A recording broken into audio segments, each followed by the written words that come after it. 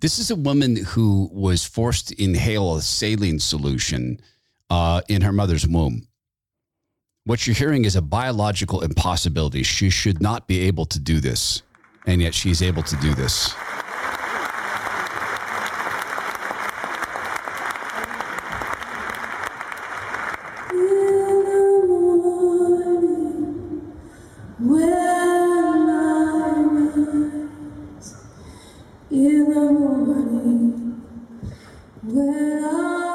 You'll hear more from her in the 5-Minute Focus.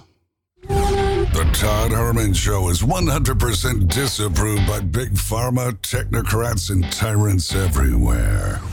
Now, from the high mountains of free America, here's the Emerald City exile, Todd Herman.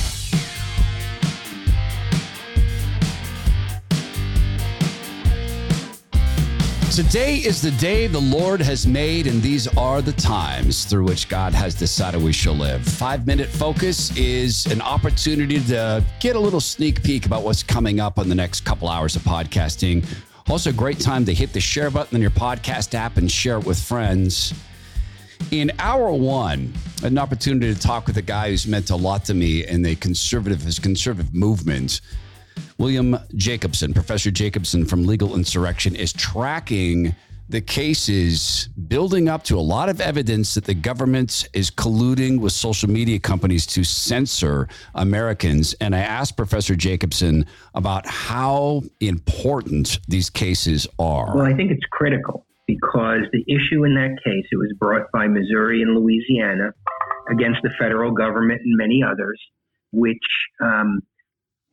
argues that the major tech companies, particularly Twitter and Facebook and others, are acting at the behest of the Biden administration in censoring speech of political opponents or people who disagree with their policies. And that's critical because normally the First Amendment would not apply to a private company maintaining its own website. But if they are acting at the instigation and direction of the government, now it becomes government action potentially. And it changes how we can treat it potentially. So you hear Professor Jacobson talk about that. They're also trying to cancel him. No luck there. Plus, he's suing the state of New York because they, like other separate countries, decided to hand out medicine based upon race. I am the named plaintiff in a lawsuit against the state of New York. And what it says, what their protocols say, although they say there's no need to enforce them because there's not a short supply anymore, but they're still in place, is that you have to show certain factors if you wanted these medications. 3 out of the 4 were non-controversial. You have COVID, you have symptoms, and you sought the medication within 5 days because it has to be so. But the 4th one is you have to show a risk factor. If you are non-white, that is a risk factor. If you are white, you need to show you have a medical condition. So hour one, we'll talk about the ability of the government to continue to censor Americans, and that might be at risk thanks to these lawsuits. Hour two, I played this music of Gianna Jessen singing. She shouldn't be able to do that. In fact, Gianna Jessen shouldn't be alive. She shouldn't have skin. I believe it was 19 hours she was in the womb being attacked by a saline solution, and she somehow survived the abortion. She's far more than that. Far more. We had a fascinating discussion about grace in the face of doubt and faith while you go through pain. In fact, we met Gianna today. She was having a really down day. She's remarkably open. Of course, I had to ask her about Roe versus Wade. Where were you when you heard that Roe versus Wade had been struck down? Let's start with the world we live in now. Where were you, a woman who survived an abortion and lives with cerebral palsy, which you consider a gift? Where were you when you learned that abomination had been struck down? I was sitting in the chair I'm sitting in now, and I really was stunned because I'm not used to seeing holiness prevail in our wicked age. I was really amazed, and I I think maybe almost stunned for a few hours.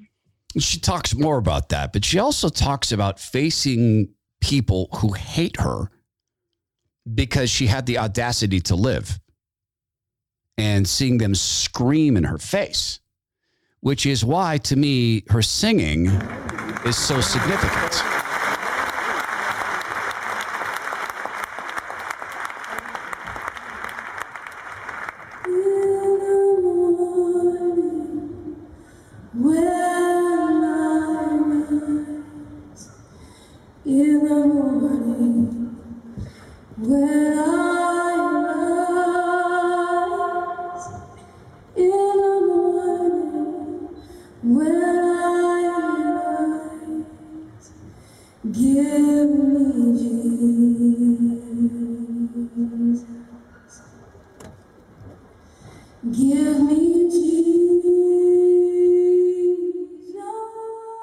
And you'll hear more of that in the program upcoming. And you'll also hear why I consider it so significant. Because it's not just a moment in time. It defines something she's done through her life. A lot of us will benefit from hearing Gianna be vulnerable and sad and hopeful and filled with love for Jesus and the Holy Spirit. It's hour one and hour two. Please do share the 5-minute focus with friends. It's a super quick way for them to see what's coming up on the program. Ask them to subscribe. And let's spend a lot of time in prayer, being thankful that there's still people who are standing up.